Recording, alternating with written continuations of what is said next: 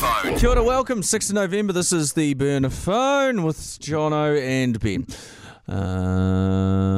Fireworks over the weekend. You said they were banging off around your house, Ben Boyce. You're not a fan of fireworks? Oh, well, no, it used to be back in the day, but now I don't know, that really freaks out the dog. The dog barks every time, and so you spend the whole evening going, it's okay, and then, so you're like, mate, it's going to keep going all night. Yeah. Unfortunately, it's like you can't really reason with the poor thing, you know? And you saying it's okay, doesn't mean anything to him. And he's like, there it goes again. And we're like, we heard it, yeah, it's fireworks, and he doesn't have no concept what fireworks is, so just all of a sudden there's a whole lot of loud banging noises for a little bit. He doesn't know it only happens once a year.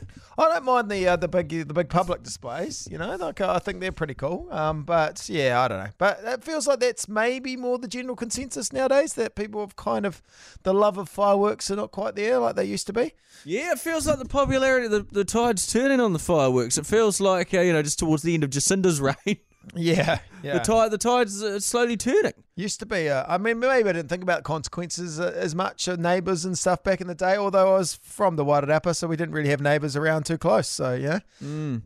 Yeah, it is one of those things that maybe if you didn't have a dog, you wouldn't be as aware of the collateral of fireworks. I do remember one time a New Year's party, and we'd all had younger kids. It was kind of like a group of our friends getting together, and we'd put the kids down for bed, and someone brought along fireworks for New Year's, and there was plenty of room to let them off, but geez, they woke up all the kids. Like everyone had just spent the whole evening trying to get the kids down to bed.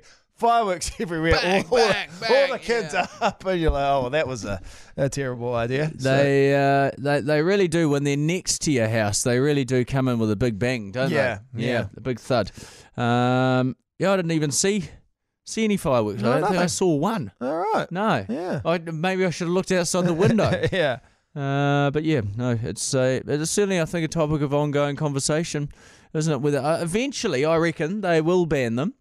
Public access to them. Yeah. And we'll look back on this in 20 years' time, and it'll be like, we'll look back on how we look back on party pills being sold at dairies. And it was wild. You used to be able to buy these things and let them off, and And those, I tell you what, that party pill era that we had in New Zealand, where you could just buy, essentially, sort of, you could say borderline ecstasy, couldn't you? They were from the dairy. Yeah, they were wild time. Jeez, they would make you'd wake up the next morning and feel like you'd been run over by 10 trains. It was all it was all legal at the time. We had to give them out at radio stations. Yeah, it was all There was bowls of them just in the office of the radio station, and everyone would just kind of be wandering around the office, gurning their jaws, getting stuff done.